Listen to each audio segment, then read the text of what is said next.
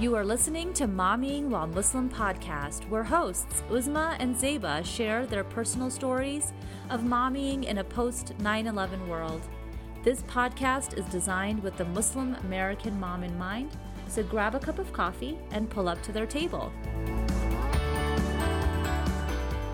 Assalamu alaikum, everyone. Welcome to another episode of Mommying While Muslim. This is Uzma Jaffrey, drinking her coffee. I know, we can drink, and this is Zeba behind a cloak and dagger of a picture. I'm not camera ready today, girl, so I am...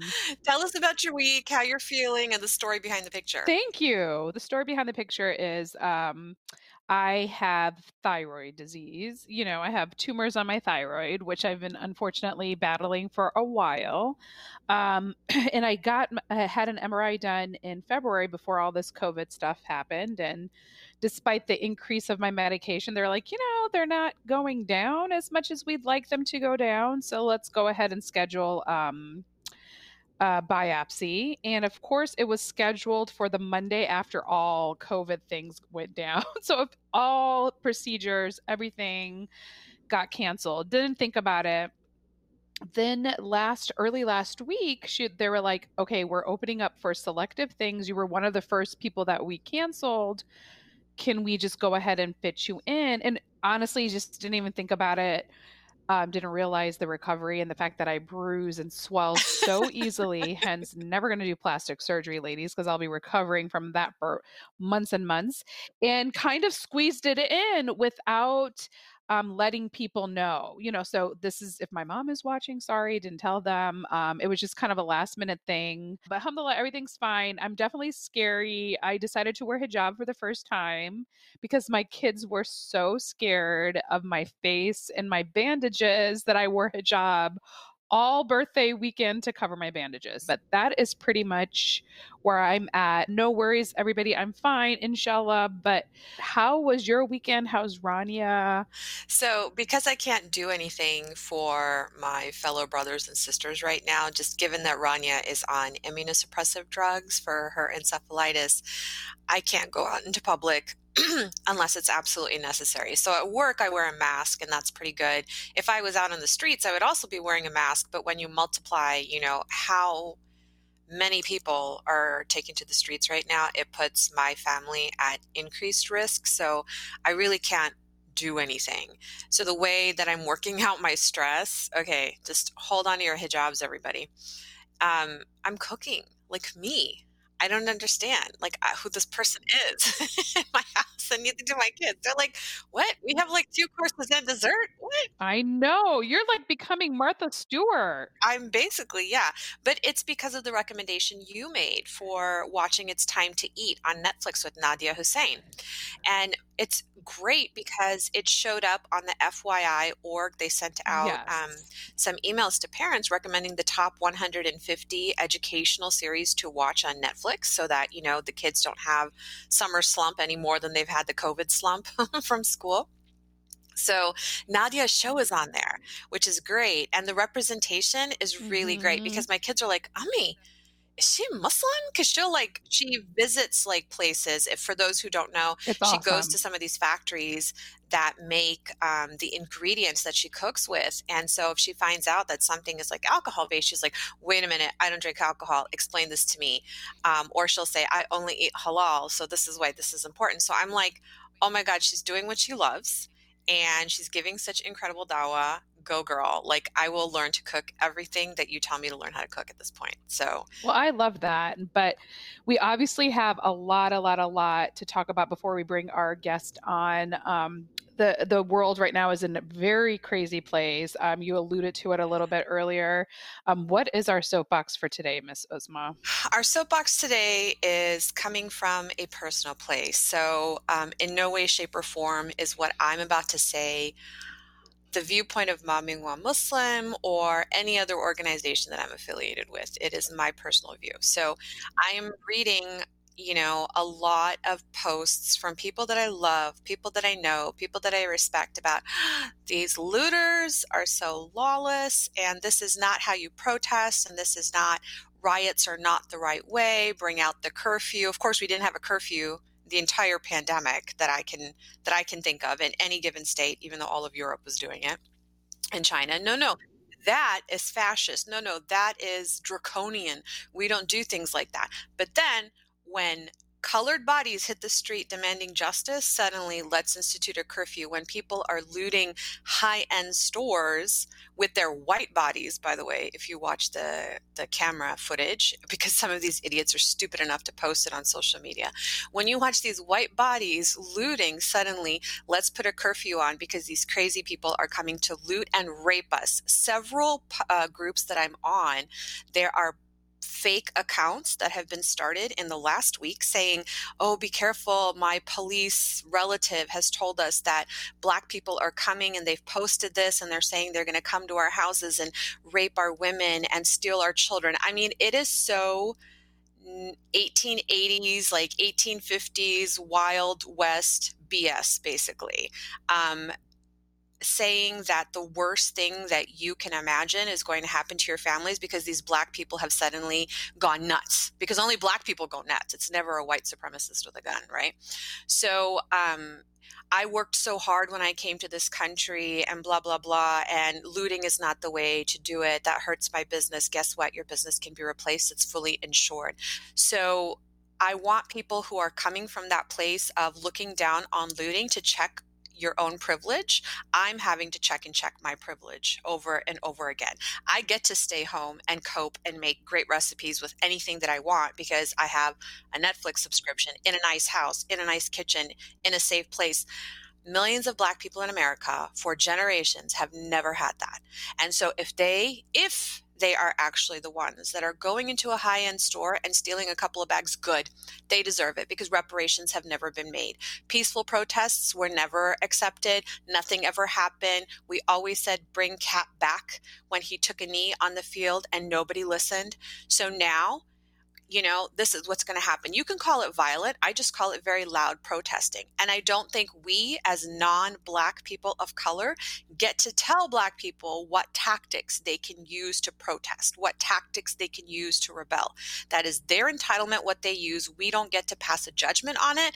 We can just decide, what are we comfortable doing? Is it speaking? Is it writing? Is it marching? Is it, is it looting? If that's what we want to do, I mean, there's going to be repercussions, but you choose your tactic. You just don't get to get up on a box and say that's wrong because they need to pull themselves up by the bootstraps, because institutionally, bootstraps were never given to them. Soapbox for today, everybody. So I don't even know how to follow that impassioned speech, so I'm going to let it stay right there. Well, why don't you talk about how we planned this entire month? We definitely planned this entire month about the point of view, different types of point of view. And speaking of, checking our own privilege, being Sunni Muslims, or like, I didn't realize I was Sunni, by the way, until I was in college and somebody told me I was. But that having been said, like, we are Sunni Muslims, also coming from a place of privilege within the subset of Muslim America, and part of what we wanted to do is bring other voices within our own communities to come out. So this is a great segue to come and introduce our lovely host. I feel like I know her so well now. We're joined today by Farheen Reza, producer and host of the podcast Musings of a Modern Muslim. She raises awareness on issues that are important to women, family, and living your best life. And she actually helps her viewers and listeners confront cultural stigmas while bringing hope and healing to all. And she has the best professional podcasting room that I've ever seen. And I'm so excited to have Farheen on the show today. And thank you and welcome to Mommy While Muslim. Thank you, Zeba. Thank you, Uzma, for having me. We're big fans of your podcast. Do you want to give us a little bit, our listeners, a little bit of an insight as to what your podcast specifically talks about? And we can start talking about your mom journey. Sure. Basically, my podcast, it was a passion project based on the idea that I do radio here in Dallas, which is for, standard Southeast Asian Desi radio. And the topics that, because of FCC and all those guidelines that are in place, there's things you can't talk about. And so from that, I kind of, honed my talking skills. And I was like, I think I can do better if I did something on my own. And then I thought about for a good year I spent thinking, like, what can I talk about? What would people find interesting? And I, asked a few people, non-Muslims. I was like, what would you be interested in? And it came up many times that we just want to know more about you. Like, we see you, Farheen, as a Muslim, and when we see other Muslims, we're like, wait, but Farheen's not like that. So how are Muslims really like? And you'd think that's something that's, being covered pretty well across the board, but I think there's still that comfort level where people feel if they can approach someone. Over here in Dallas, I'm part of this group called Daughters of Abraham. I believe it's a national organization now, but it started off post 9/11, where a Jewish, a Christian, and a Muslim woman got together and they said that, hey, let's discuss how we are similar, how we are different, yet we can still be friends and get along. So I've been part of that for since I moved to Texas about 6 years ago. And that place has taught me that how similar we are. And that kind of became this, I became a person for a lot of people in that group, that I was the only Shia Muslim, sometimes the only Muslim in the room.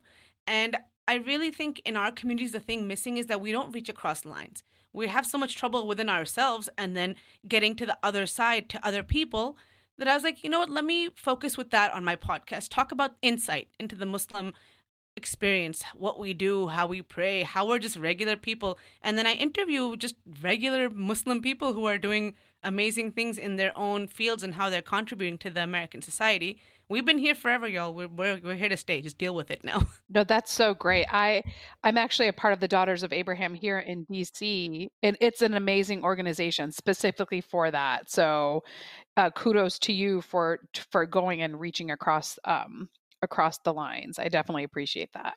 So tell us about your mom journey. My journey as a mother was interesting because I had a lot of preconceived notions from my own mom, which I think all of us do get, because that's just, even if we, don't like it at that point, moms are the ones we idolize. I still, at the age of 36, get yelled at by mom almost every day. You didn't do this right, you didn't do that right. And I was like, she keeps me in check completely forever. But when I became a mother the first time, the thing that still clicks for me that my mom said when I was going to deliver my oldest, and she was like, when you leave the hospital, when you're done and you have that baby and you leave, the world will change. Suddenly, your vision, and of course she said all this in Urdu, but she was like, it will just change. You will walk out those doors and be a changed person. Your viewpoints of the world will change. Everything in the world will have a different meaning. Every relationship will change. And it'll just be all new. It'll be a sense of newness. You'll feel like you're reborn.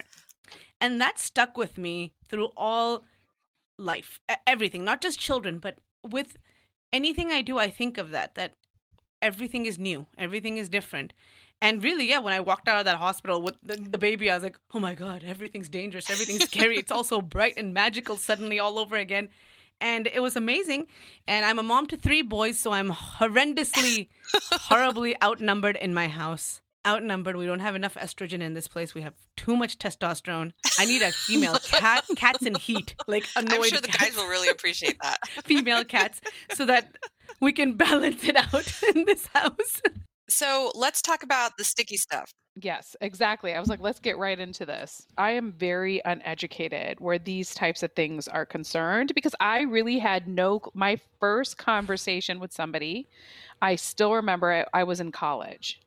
When somebody comes up to me, and my maiden name was Hussein, and obviously my married name is Hassan. So 2 names that nobody knows what they are, right? And this guy comes up to me and he was like, so are you Shia or Sunni? And I remember looking at him and like, what the heck are you talking about? Like, I had no clue. And not that my parents didn't talk about it.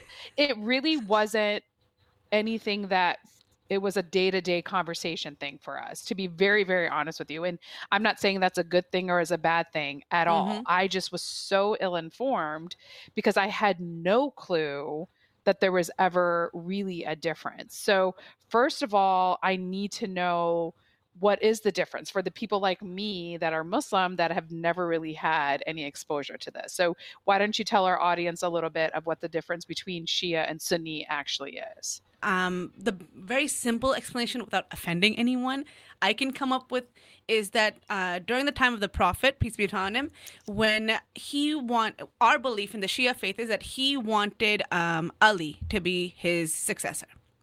And history went the other way. So, I mean, I know Ali eventually became the caliph. He got the caliphate, but our belief is that the Prophet wanted Ali right after because it was his son-in-law as well. So, married to his only child. And it was like, okay, well, that's what we believe.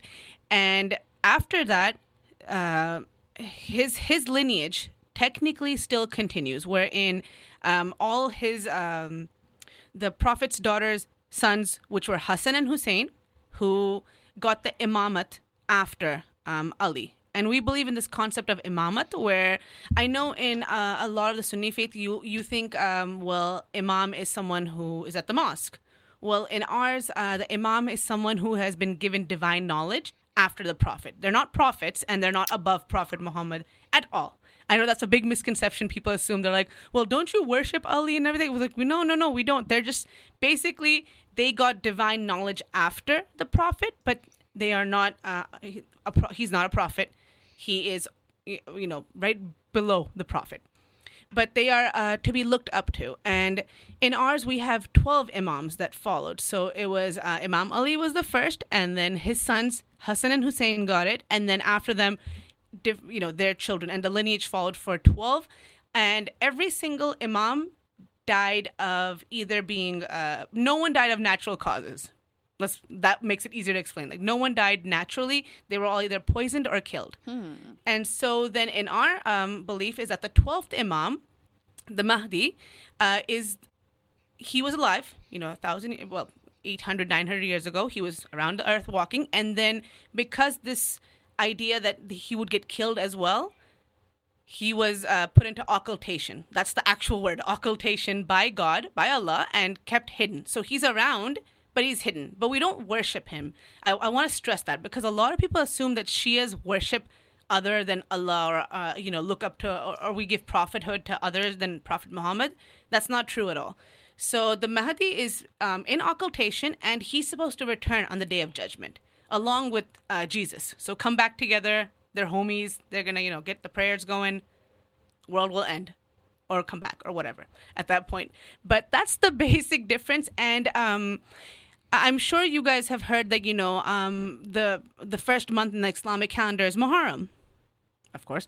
And you can see that on the 10th of Muharram, or up until, 1st to the 10th of Muharram, there's a month. It starts off with mourning for us Shias, because on the 10th of Muharram, 1400 years ago, Imam Hussein, who was third in line, after Imam Ali, then his son Hassan, who had already passed away, then Imam Hussein, he was martyred on the fields of Karbala in Iraq, along with 72 companions who were mostly women and children. So it wasn't like a battle, like a free-for-all, like Ertugrul style battle. It was pretty bad. It was 10,000 against about 1,000 people. So that was, odds aren't matching here. And him and his family were martyred. And so those months are mourning for us, because we're thinking of his sacrifice, and he stood up to oppression and tyranny of that time. So even now at protests and what actually is happening in the world today, a lot of us are quoting Imam Hussein. One of his most famous one, which I was going to share later on my page, was those who are silent when others are oppressed are guilty of oppression themselves. You're right. It's just horrible events took place, and we all mourn the loss of, our great leaders of the time. For those of us who were born and raised in this country, and for our kids, I think, like Zeba's experience of learning for the first time what she was, or having to have that conversation with the parents, like, what am I? All of us have had to do that. Like, what school of thought do we belong to? What kind of, practice are we? What sect are we? Like, we've all had these conversations with our parents because we just don't know. So I want to talk about a little bit about that baggage that our parents had, because I don't know what experiences your family had in the back home countries. My dad would talk about how in India, where he was born and raised, Shia, Sunni, there was a lot of intermarriages. Like when you're talking about, there was like some festival, and I think it was a Shia festival, but it was like they would make the rice pudding, and everybody would go to those houses, even though there were Shia houses, to have the rice pudding, and back and forth. So there was no weirdness except during the times of mourning when the Shia would perform the matam, and then the Sunnis would be like, yeah, we're not going to do that because that looks painful, but when you guys have fun, we want to totally jump in. Not to interrupt you, but what is matam? I'm going to let Farheen define that. Okay, you know what? This is a good thing because I want to, get rid of some misconceptions about matam as well. So, Zeba, when the Imam was martyred and his family was martyred, they didn't kill the women. They took their hijabs off, which in that time, for someone to be in that household, to have your hijab snatched off and be paraded down the street was, akin to being paraded naked. So his sister, so Imam Hussein's sister, Bibi Zainab, saw the whole thing, and she was, of course, older, so she saw all the people get martyred, her own children, and all the events that carried out. She saw it from a hill that they still have in Iraq, that in Karbala, where they've marked it as the hill of Zainab. She watched everything unfold from there. And so when they were taken to Sham, which is, I believe, modern-day Syria, they were taken there into captivity. And in captivity, she started relating the story because people would come up to her and the people who were in the jail. So you know how jail cells had little windows or something, underground and everything. So they would come up and they tell us what happened, and then she would relate the whole event over and over. So she was the initial oral reciter. And she was known to be very eloquent, extremely eloquent, like her father, Ali, who was supposed to, his book is called The Peak of Eloquence, which is translated all over. It's a great book. And so she was an extremely well-spoken, well-versed, and eloquent woman. And she even told the whole story over and over with full details. And of course, in her grief, whenever she would relate this story that, then they beheaded my brother and they did this really extreme stuff, she would start beating her chest. And that's a lot of Shias have taken that as a sign of this is my outward way of mourning, that I'm going to, beat my chest. There has definitely been a lot of show of mourning. Yes, it's a show of mourning that people we cry, we have people cry a lot. People do beat their chests, but there is this aspect that's been added over the years. This was not so back in that time, where people do matam on fire. I've seen people do matam with knives, and I don't like that, because now if you look up Ashura, the day that all this happened, on Google, if you Google that right now, you don't see the Imam story or anything about the gatherings. You see only blood. My family never promoted it. My personal, my nuclear family never promoted. Luckily, my husband and his family don't promote it. So if you see us mourning, it'll just be beating the chest. And it's a show of grief. Back in our back home countries, our parents grew up with this intermixing of Shia Sunni that didn't seem problematic. Then as they migrated over and we were born and raised here and growing up, we would see during Muharram or hear about in Muharram Shias and Sunnis killing each other. And now we have what's happening, the war in Syria. So can you speak to being Sunni or Shia now in the United States, like the three of us? What are the advantages and disadvantages of the way our parents grew up and the way we're growing up? Well, when we immigrated to the U.S., the first thing was we didn't care who it was. As long as they kind of spoke, Urdu, Hindi, it was like, okay, we can connect. So my parents, we had Hindu friends. We still have a lot of Sunni friends. My mom still has a lot of Sunni friends. I think the divisions, we started noticing them was when a lot of the youth started, kind of finding their own way and trying to figure out what was going on. Like our parents, they didn't care. They were like, we're just happy that, oh, you drink chai and have biryani, we're good. We're friends for life. That's it. It doesn't matter what you are. But universal language of biryani. Yeah, biryani is the, brings everyone together. But I think when we started seeing the youth, like people in our age group trying to find, their own reasons for practicing, at that time, I think there was a lot of preachers. I don't know if they were influenced by other countries or other teachings. This sense of, not before it would just be that, oh, Shias are different. They do different things. And that was it. Now it's like, oh, no, they are disbelievers. They are what's that term that they use now? Rafidis, and they need to be killed. And it's like, well, what? What is going on? Like, what just happened? And we noticed that people who were like, we have friends of my parents have friends, and us, the kids used to be friends, and the kids are no longer friends because the Sunni kids chose that we were untouchable or we were horrible. So even though the parents still kind of meet and mingle, the kids choose not to, and they're like, no, you guys are something else. And it's like, well, but we grew up together. Because your family's from Hyderabad, right? Yeah. And I know a lot of families in Hyderabad, they did have a lot of this intermixing where Shias and Sunnis married each other, and it was never a problem. I think the problem slowly that has become normalized is that because a lot of people are practicing, you have these situations where even if I know someone right now who was a Shia girl, she fell in love with a Sunni guy, and they got married. The guy's parents didn't attend the wedding because they were like, well, you're marrying a Shia, you're good as dead to us. And it's like, well, that's not nice either. I mean, they refused to come. They were like, no, we're not even going to be a part of this at all, ever. Forget it. And I've seen vice versa. I've seen, because that inherent hate is being inbuilt in the younger generation, that I think they're having more trouble seeing beyond that. So if you're in any way, shape, a practicing Shia, it becomes important to you that you kind of stick to a Shia. Doesn't mean you don't like anyone else, but it's like, well, if I have this love for the house of the Prophet, and then my spouse has hate for them, it becomes, conflict. And I think a lot of these things, people need to, I really, really am for, if you are going to be making a decision that might, cause waves, I really think you need to sit down with both, a Sunni imam and a Shia Maulana and have like pre-wedding counseling done. Oh, 100%. Like seriously, just talk it through and be like, would you be okay with this? I already told my kids before they get married, you guys are getting premarital Yes, you do. counseling, and you guys, and they're like, why? I'm like, because it doesn't matter. No, so I am, like I said, I'm not very familiar with this.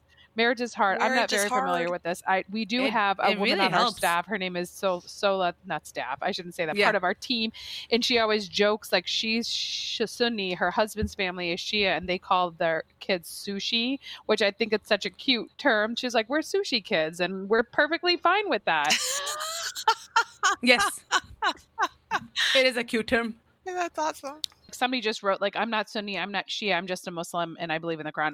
It kind of does speak to kind of how I personally feel, which is so weird, right? Because my maiden name was Hussein and now it's Hassan. So like, I'm literally this weird person because everyone just assumes that I'm Shia, and I'm just kind of like, I'm neither. Because for me, it was always like a political, and I could be wrong again, it was a political situation at a time and a place that I don't necessarily feel applies to today. That's just me personally. And I'm just like, I believe in the Quran, the 5 pillars, and this is just how I'm raising my kids. Like, we don't have that political aspect of it. So like, I do believe that there's a portion of the population that is like that, and like me, that is kind of like, it won't necessarily matter, but it is a major sect in Islam. And I definitely, like Uzma says, we're starting our different points of views this month, and we definitely wanted to have you on the show and to explain your point of view. And I know a lot of people will be able to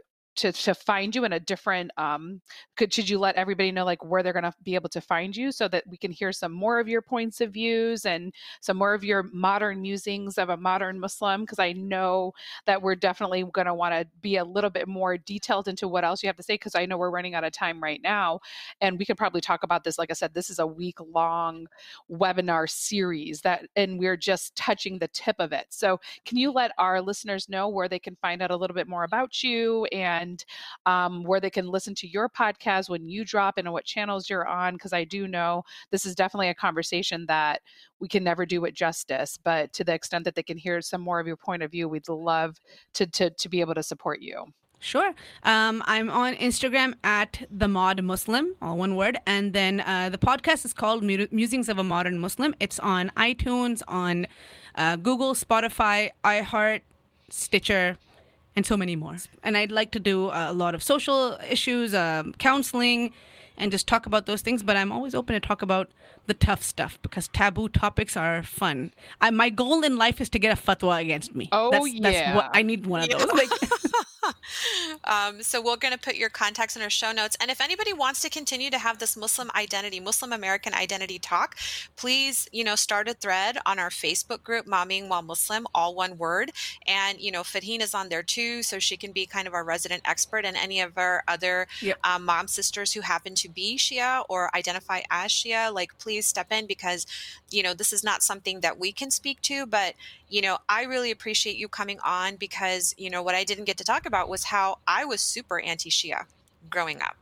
And it was going to college and praying next to very close friends who happened to be Shia and like, wait a minute, her arms and the rock and what, and she was somebody I respected so much. And, she changed me. And then it's major Sunni scholars who completely, by the age of 28, had changed my entire worldview. And that's why I believe, and I think it's okay for us to disagree on this. Yeah. I believe it doesn't matter in America, but I think we can continue that discussion in our Facebook group, and I look forward to it. And thank you so much for coming on and having this hard conversation with us today. I'm glad you mentioned a lot of Sunni scholars. They are a lot of allies. So there are allies, and I think the newer speakers and scholars are really trying to bridge that gap that, hey, we're different. We can still get along. We can pray next to each other. End goal is you believe in one God and the Prophet Muhammad is the last prophet. Yeah, we're good. We're friends. Yeah. Why further subdivide an already divided community? It just doesn't make sense. We have to stand together or we all fall down. Yeah. Thanks so much for joining us on our episode today. That's a good way to end, girl. And we'll catch y'all on another episode of Mommying While Muslim. Assalamu alaikum, everybody. Thanks again for joining Zeba and Uzma on Mommying While Muslim today. Please email us your thoughts or questions and follow us on Facebook and Instagram because this podcast was designed to cater your needs. Make sure you check out the show notes to find the links and resources for this episode. And remember to help a mama out and leave a review of the show, as well as to like it on your podcast app of choice because that helps us grow. Tune in next week for another episode of Mommying While Muslim. Assalamu alaikum, everyone.